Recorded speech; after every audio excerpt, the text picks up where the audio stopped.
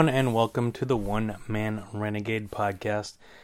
I am your host, the Honorable Greg B., and this is chapter 54, if my math is correct. But more importantly than that is part 6 of the Movie Ranks Countdown for 2017. If you missed the first 5 parts, you should go back and listen to those right now. You can check them out on razorvader.blogspot.com. You can go to Apple Podcasts and get the One Man Renegade podcast. You should probably already be subscribed, but if you're not, you can check it out there. And also in Stitcher. There's other ways you might be able to get it, but I haven't really figured that out yet. So those are the 3 ways right now. We're not on anything else at the moment. I'm a little lazy when it comes to that stuff, but I figure between the blog, Apple Podcasts, and Stitcher, I got everything mostly covered. I know there's like Google Play and Spotify and others, and SoundCloud and other sort of things, but those are more tougher to get your podcasts on. But anyways, so in the previous episodes, we counted down from 70 to 21. Now today we're at 20 through 11, right outside the top 10. These ones couldn't quite get to the top 10, but they're definitely good movies. We definitely recommend all of these. So let's get started. All right, that coming in at number 20 is a big, one of the front runners, as it were, for the Oscars right now. As the Oscars are coming up this weekend, this Sunday, as this is posted. Should be anyways, that's scheduled. That's the schedule. This is a Fox movie. It came out in a limited release on November 10th. It currently has 93% on Rotten Tomatoes, 88 Metacritic, 8.3 on the IMDb. It made $322,000 in opening weekend. Like I said, it was a limited release, so it has no CineScore. I didn't see it in theaters.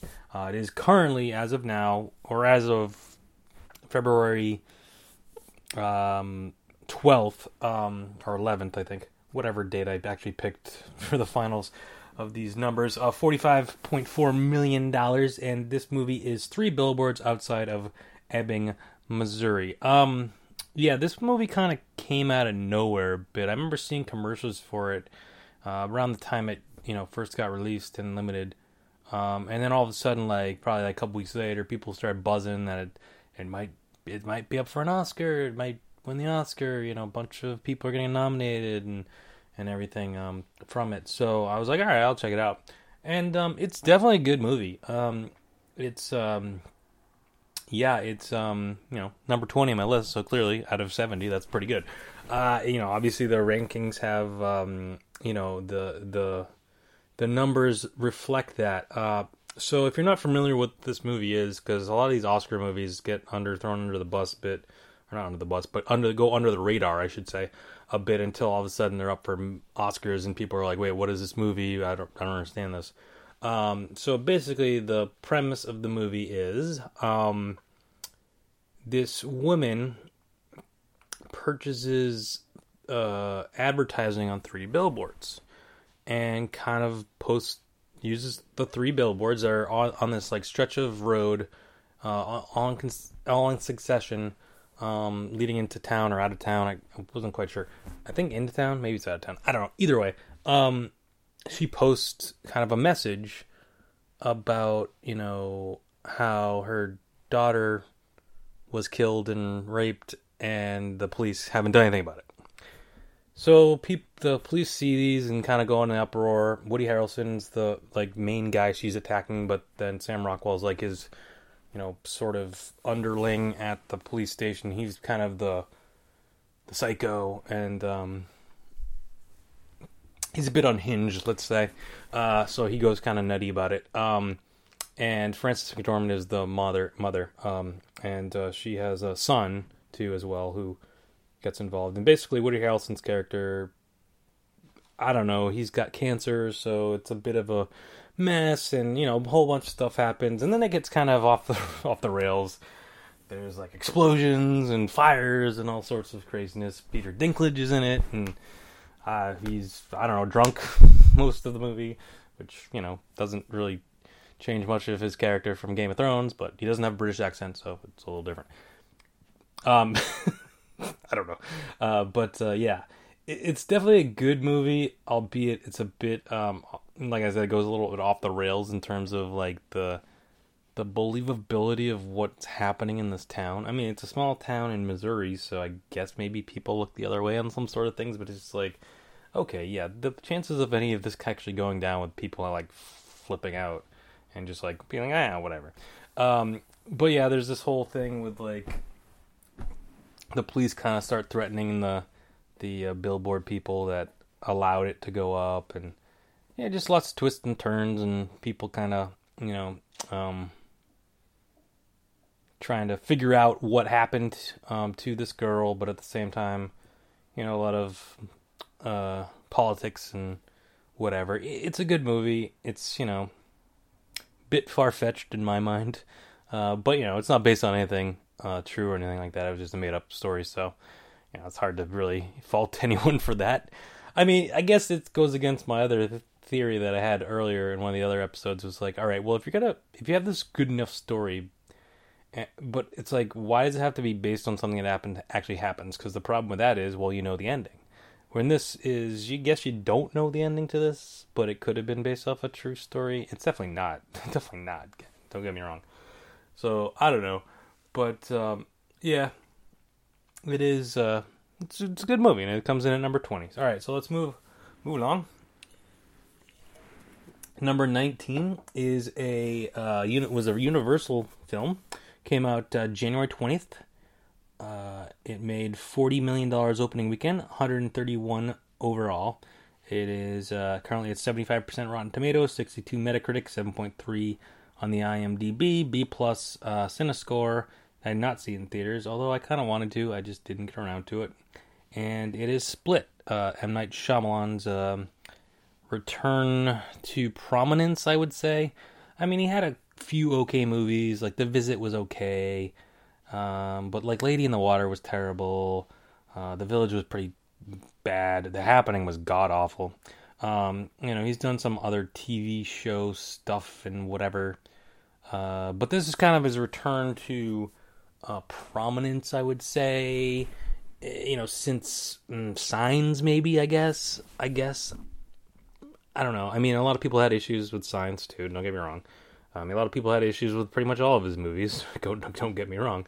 But he kind of brings it back, and I don't want to ruin the movie, because apparently I ruined the movie by saying this one time to somebody, but it does link in at the end of the movie to Unbreakable.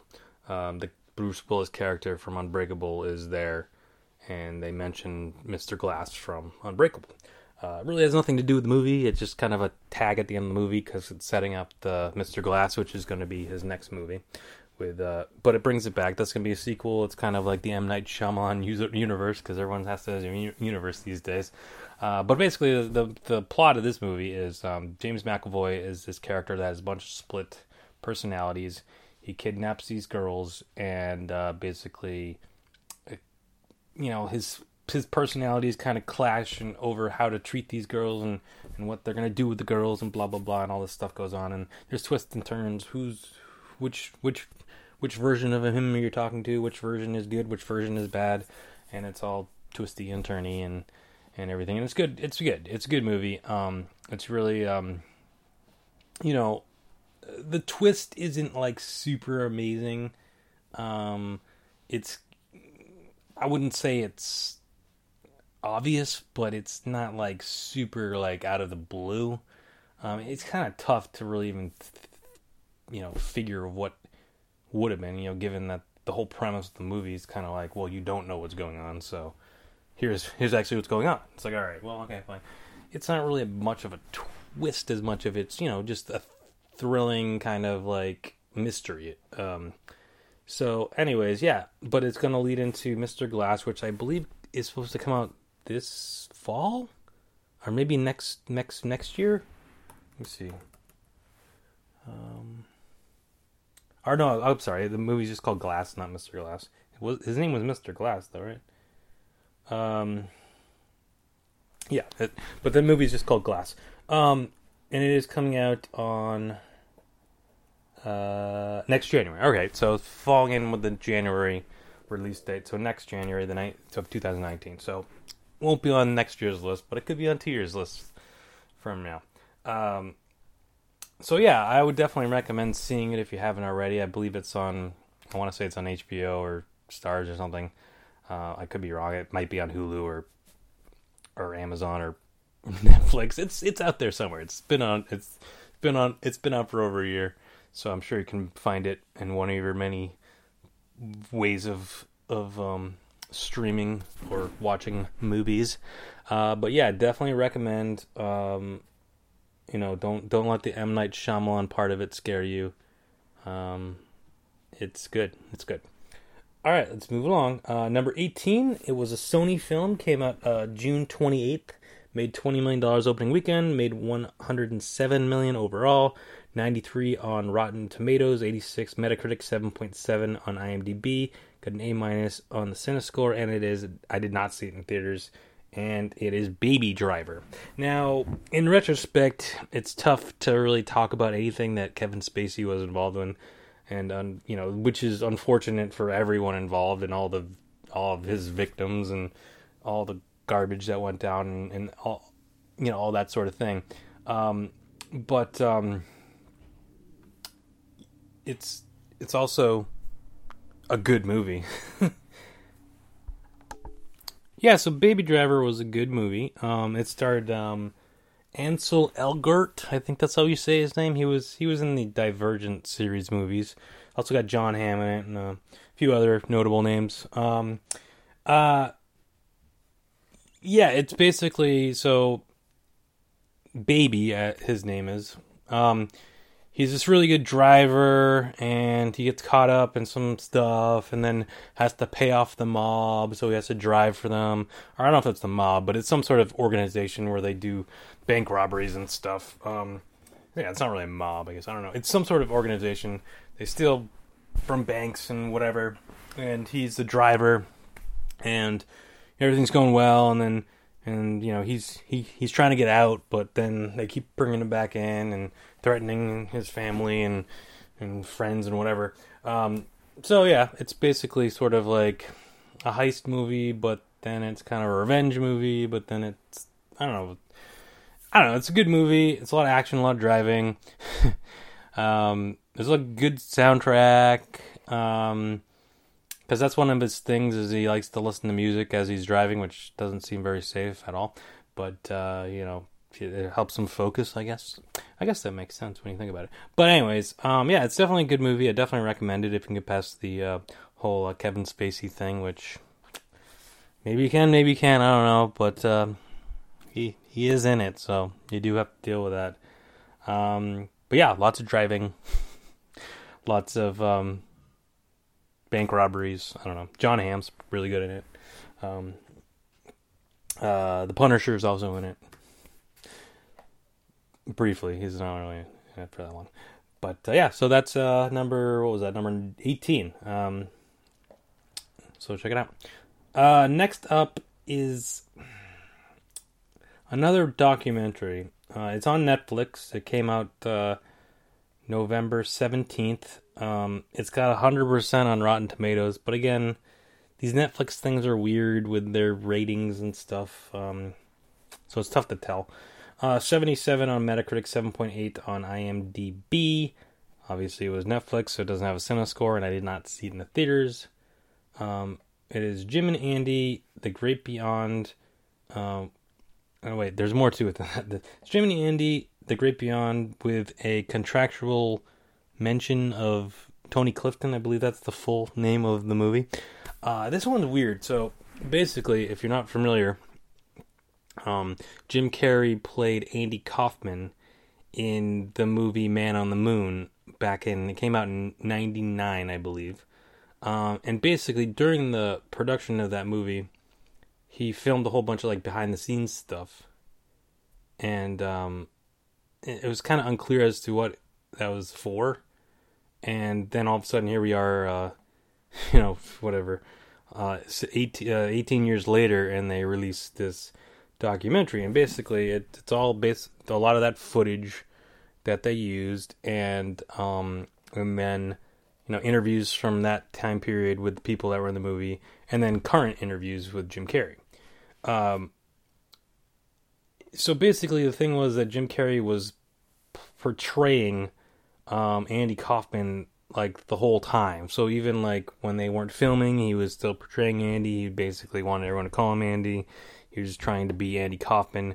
And it was kind of driving people a bit nuts and whatever. And people were kind of, he was being a bit difficult to work with and kind of egging people on and stuff. Basically being Andy Kaufman's character, which I guess was a lot of the issue with some of the people that obviously the people that knew Andy Kaufman were like, okay, Andy Kaufman was like that maybe on like the television and on when he was performing, but he off the camera he wasn't anything like that. So it was kind of a weird, dynamic. And Jim Carrey kind of went off the rails a bit in this movie, and kind of ever since then hasn't quite gotten back to what he was prior. He's always trying to do something new and goofy and different, other than like, say, what the Yes Men, I believe, and then like Dumb and Dumber 2, I suppose. He's got some really weird out there thoughts and stuff. He's an intriguing individual, let's just say. And even with his interviews, the current ones, let alone the stuff from the actual, footage from filming the movie, it's a bit awkward, but it's definitely a cool and interesting documentary, and it's on Netflix, so definitely check it out. Especially if you like Danny Kaufman or Jim Carrey, or if you like that movie or whatever, or if you're just intrigued by it, it's definitely an interesting story.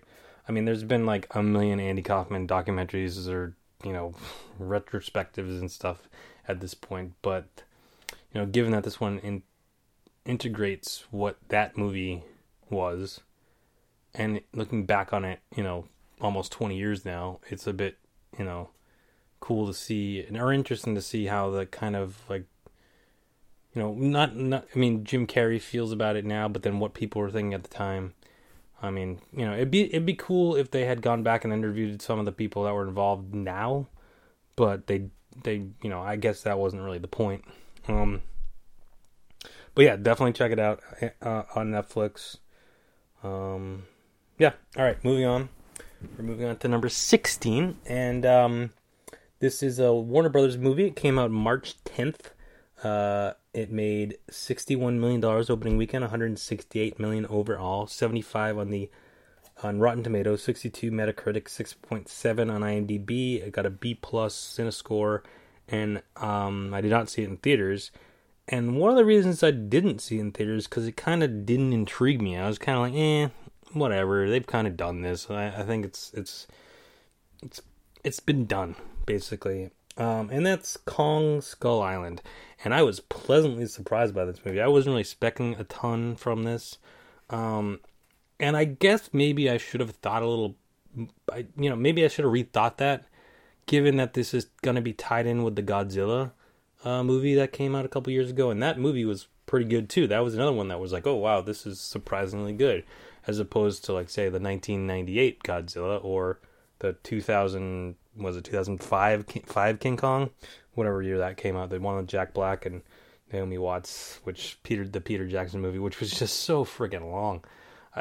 That was one of the movies, things about that movie I couldn't like take. I was just like, this doesn't need to be this long. I know he's like the Lord of the Rings guy and he's does long movies, but it's just like the King Kong doesn't need to be that long. And that rhymed, and that's weird. But this movie, and it had a good cast too. It's got John Goodman, it's got Samuel Jackson, it has John C. Reilly, Tom Hiddleston, who's the woman in it. I'm blanking on her name. Brie Larson, yeah. So it's got a good cast. So I guess that's one of the things that's like, whoa, okay. Maybe this movie has some legs, and they're trying to create the monster universe. Yep, everything has to be a monster, or not monster. Yeah, well, I don't know. I guess whatever you call it, the whatever. It's Godzilla, King Kong. They're gonna have Mothra and whatever, all those monsters. Not like the Universal monsters. These would be the Warner animals. I don't know what you would call them. They're monsters, but they're not. That's not the monster. I don't know. Whatever. Anyways, so there's gonna be Godzilla 2 and Kong versus Godzilla. I don't know what order they're coming out in. I know they're planning on doing some other ones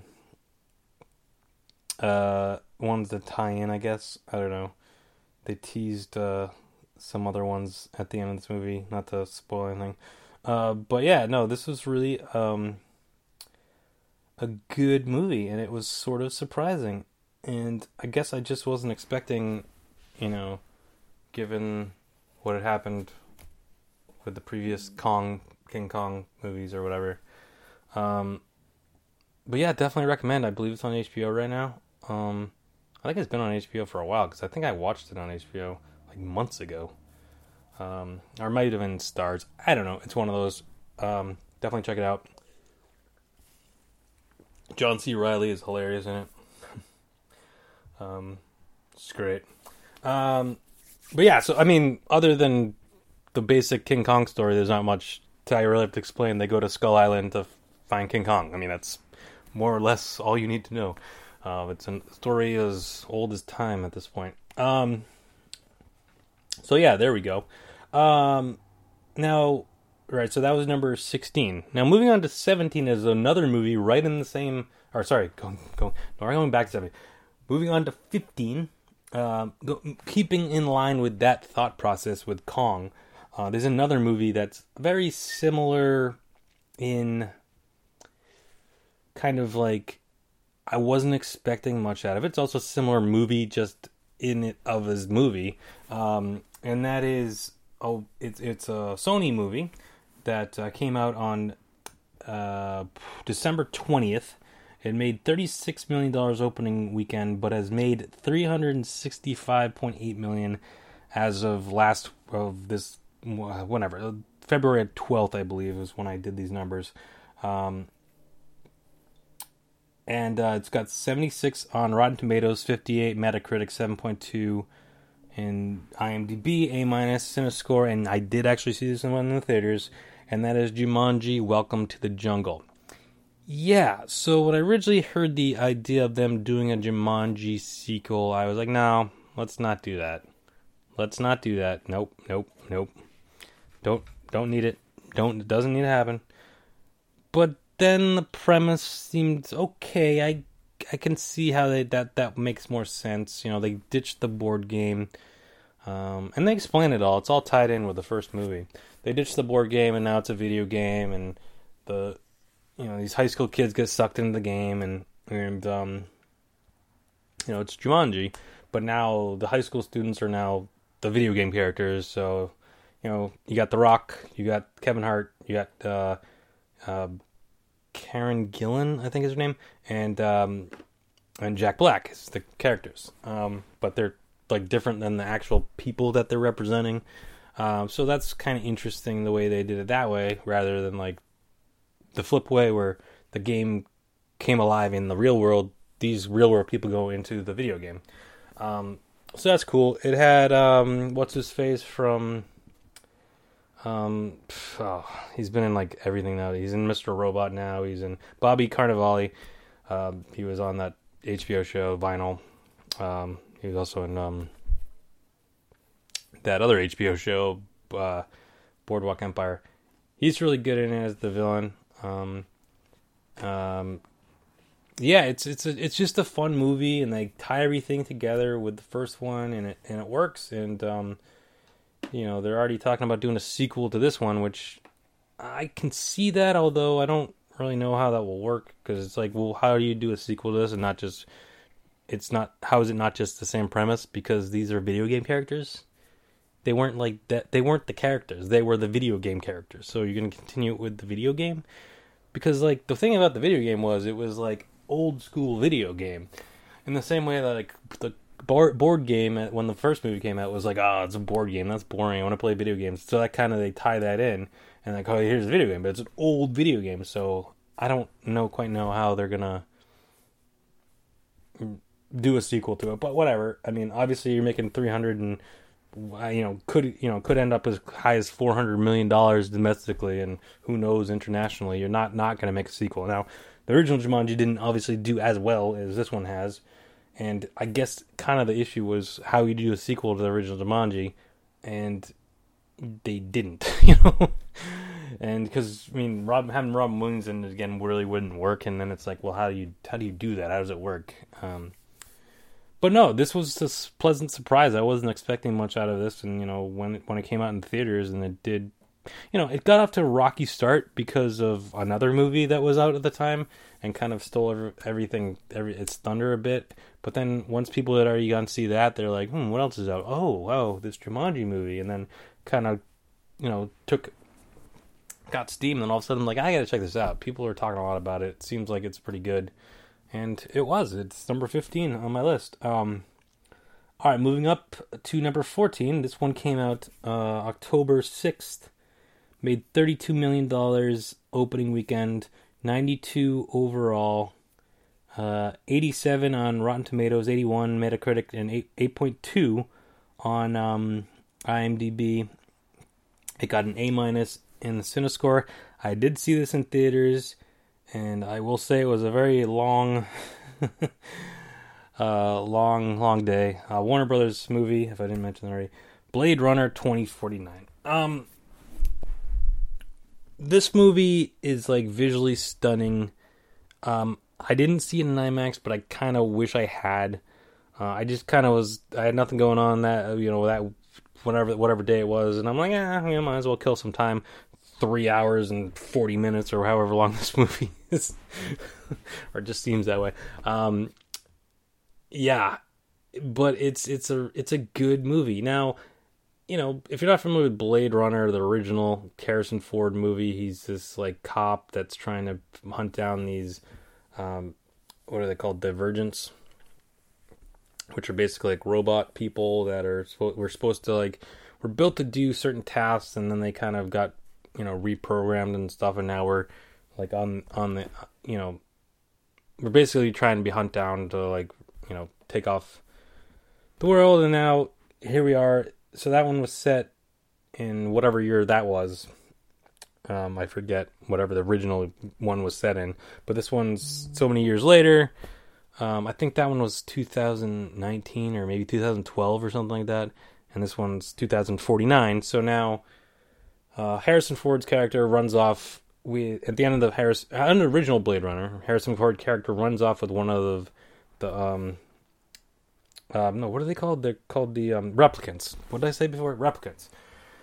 So, there's a lot of the problem with the original Blade Runner was there's so many different versions of it. So many people have different ideas of what the actual ending meant. Like, was Harrison Ford a replicant? But then, Sean Young was a replicant. But then, there was a lot of that he ran off with her and blah blah blah. So this movie picks up with a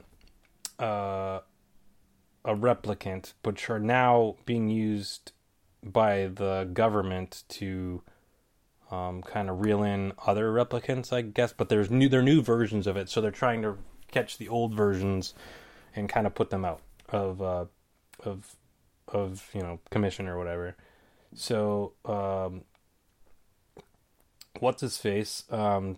Ryan Gosling is this replicant, and he's counting down things, and it's kind of just following along his story. But then he gets caught up in all this other nonsense, which eventually leads you to Harrison Ford and Jared Leto, and it's a very long, drawn-out movie. I will say that. I mean, it's a very long movie, but it's entertaining. It solves some questions of it answers some of the questions that were left at the end of the first one, definitely. But it kind of creates more questions, and ultimately I don't know if they're going to make another one of them. I mean, there's no reason why they couldn't keep going with these without giving away anything. But at the same time, it's like, I don't know. Who knows? And obviously it didn't do as well as I think they were hoping. which is unfortunate, but it's definitely a good movie. It's definitely worth a watch if you have plenty of time on your hands. But yeah, so there you go. Blade Runner 2049 at number 14. All right. So number 13 is a Disney movie. It came out on December 15th. It made $220 million opening weekend, second all time. $616.8 million as of February 12th or whatever. Has 91 in Rotten Tomatoes, 85 Metacritic, 7.5 IMDb, got an A CineScore, and I did see it in theaters. I actually saw it twice in IMAX, and that is Star Wars Episode 8, The Last Jedi. Now, you may be saying to yourself, wow, number 13, really, but, man, I had some problems with this movie, and this is one of those situations where 13, it's that number 13. Why is it number 13? Well, was it better than some of the movies that are going to be higher up on the list? Probably, but did it live up to expectations of the movie? No, for me, no, it didn't, and it was tough too, given what everyone was expecting and all everything the Star Wars movie entails.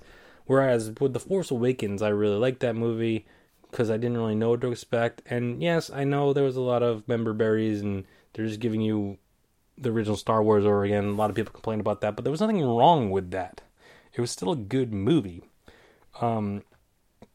Whereas, even last year with Rogue One, it's like, okay, well, this is another prequel, but it was at least a prequel where you didn't know the characters, so you got to see like these new characters get built.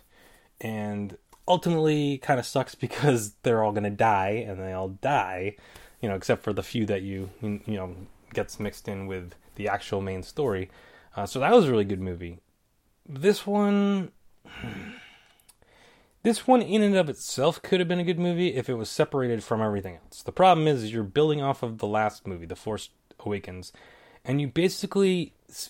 it's a long movie too. This one's the longest Star Wars movie ever, so it's a little bit too long for my liking to begin with in terms of Star Wars movies. And then you just basically a ton of stuff from The Force Awakens. You're just like, that doesn't matter anymore. None of that matters. It doesn't matter. It's just like, wait, what?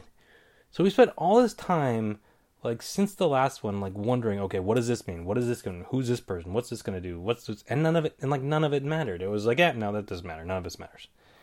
And it's like, really? Then why? We put all their time and effort in trying to learn these new characters or whatever, or follow these plot lines, and expect there to be some sort of,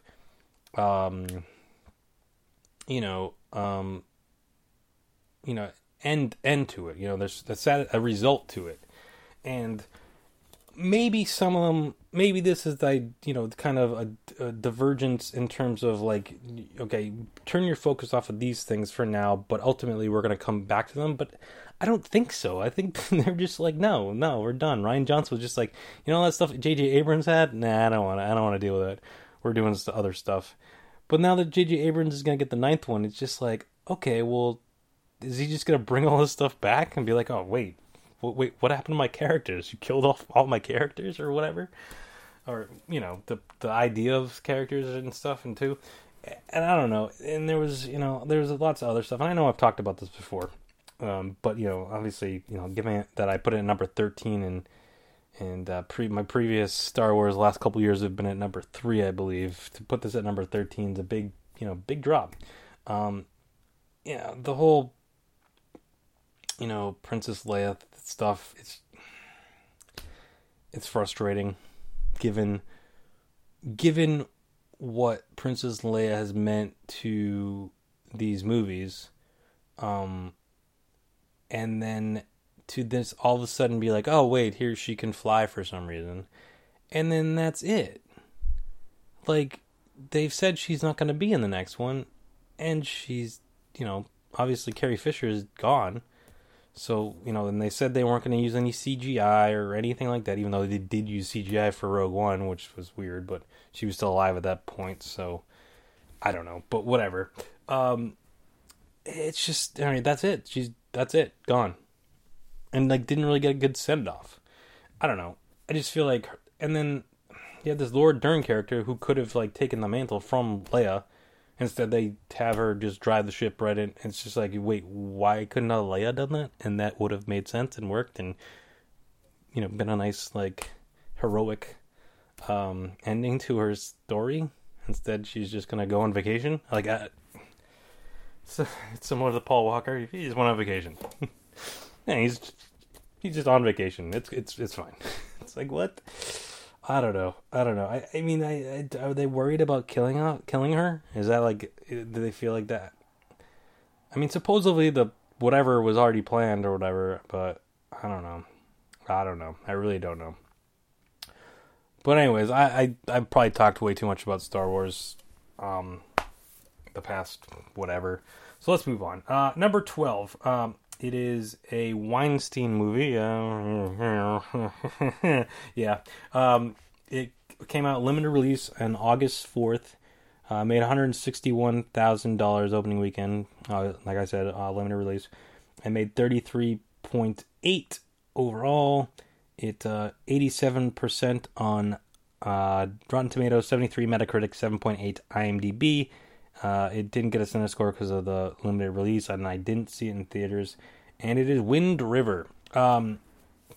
This was another one that kind of fell under the radar. I saw some commercials for it and it seemed intriguing, but then like it was limited release, and I kind of didn't really hear much about it after that. So basically, this girl gets killed found in the woods.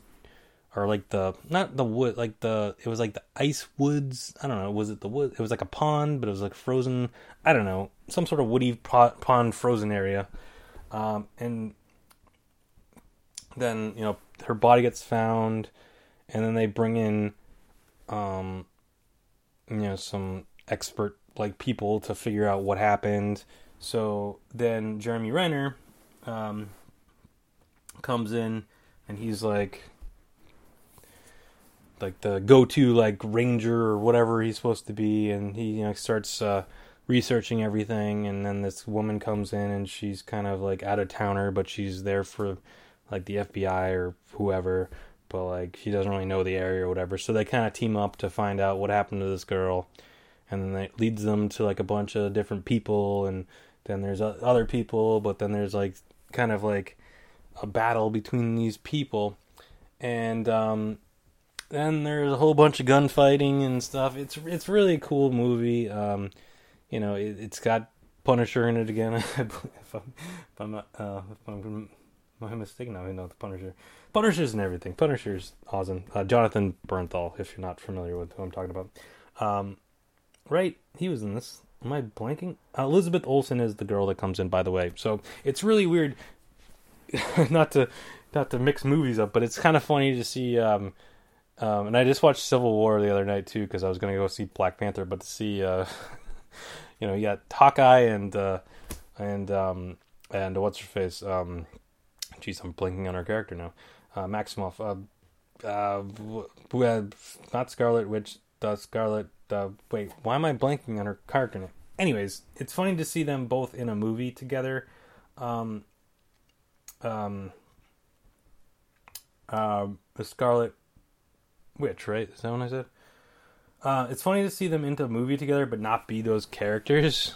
It's interesting, and not to kind of jump on it ahead of it, but there's also, like I said, I was watching Civil War the other night too, because I wanted to go see Black Panther, and it kind of makes sense to watch that before Black Panther, because that's the only thing Black Panther's been in, even though there's been more Marvel movies since then. But there's a scene in that with Martin Freeman and Andy Serkis, and I was like, that's interesting. It's like he's not a CGI person, and he's not a hobbit. It's weird. But anyways, what was I saying? Oh yeah, so yeah, anyways, Wind River. It's a good movie. Check it out. If you can get past the Weinstein part of it. And he probably had nothing to do with this movie. I'm not sure how much he had to do with any movie he ever produced. But his name is on it, so have to deal with it. But yes, Wind River, check it out. It was a good movie. It's number 12 on my list. Moving ahead, now to number 11, or right outside the top 10. And this movie, I went back and forth like 15 different times on whether this be 11 or 10, and what ended up being 10 or 11. So like I flip-flopped them like 4 different times, and I tried to, because, and ultimately it came down to this. It ultimately came down to the same thing I've been talking about. This movie I had higher expectations for than the other movie, and ultimately that was the difference. This movie might be better than the movie that ends up being number 10, and tune in tomorrow to find out what that would be. But ultimately, I felt this one I had higher expectations for, and it's tough because, well, let's just get into what it is. It was a Disney movie. It came out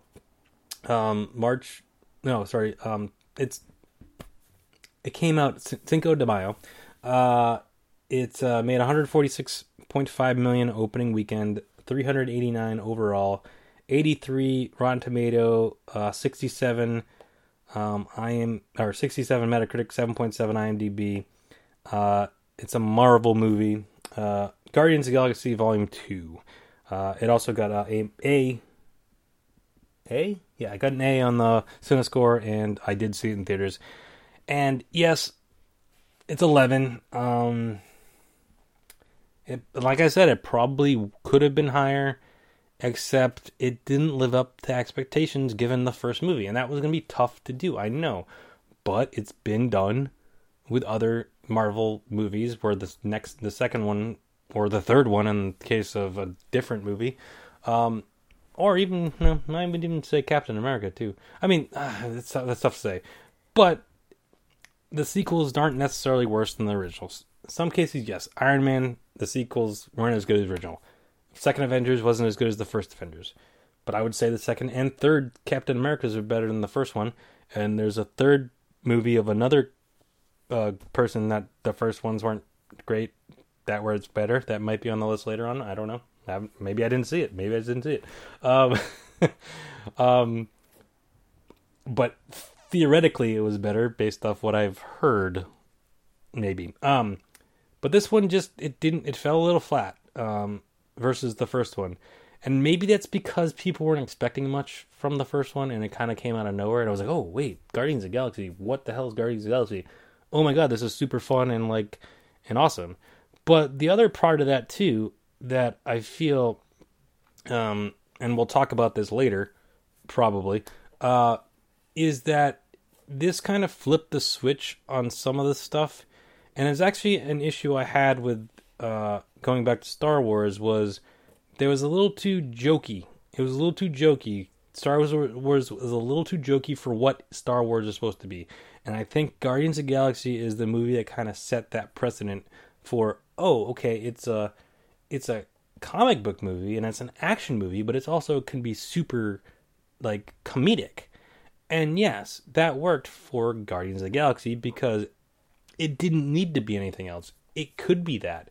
But when you start adding that into other things, it can work, but it doesn't always work. And in some cases, it's needless. It's needless. And I felt that way about Star Wars. And not to say that I felt that way about Guardians of the Galaxy Volume 2, because that's what it was. But at the same time, it felt like it was trying too hard to be more than it was the first one. And I think Deadpool had a lot to do with that. Because I was like, all right, here's Guardians of the Galaxy, and it's a jokey, funny, cool Marvel hero movie. Deadpool took that, obviously, to a completely different level. And it was like, okay, here we are, Guardians of the Galaxy. Now, they didn't take it to the R-rated level, but they made it more jokey. They at least tried to, versus what the original was, when the original was pretty jokey to begin with. So it had a tough time living up to the original, and it didn't. And not to say that Kurt Russell was bad in this movie, but his character just didn't really work, I guess. They also had Stallone and his group, but they weren't really in it too much. I feel like they're setting something else up with that. There was way too many